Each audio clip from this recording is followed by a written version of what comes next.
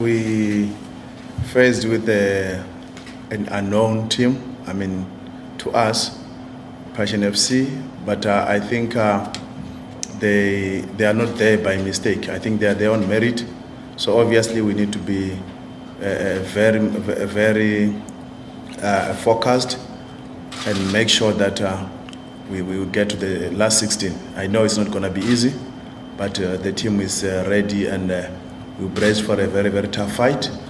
And the good thing about the Nedbank or the Cup, you don't have to comply with the under 23 rule. Obviously, we're going to take out the big guns, and we're going to take the best squad that we have for Saturday's match.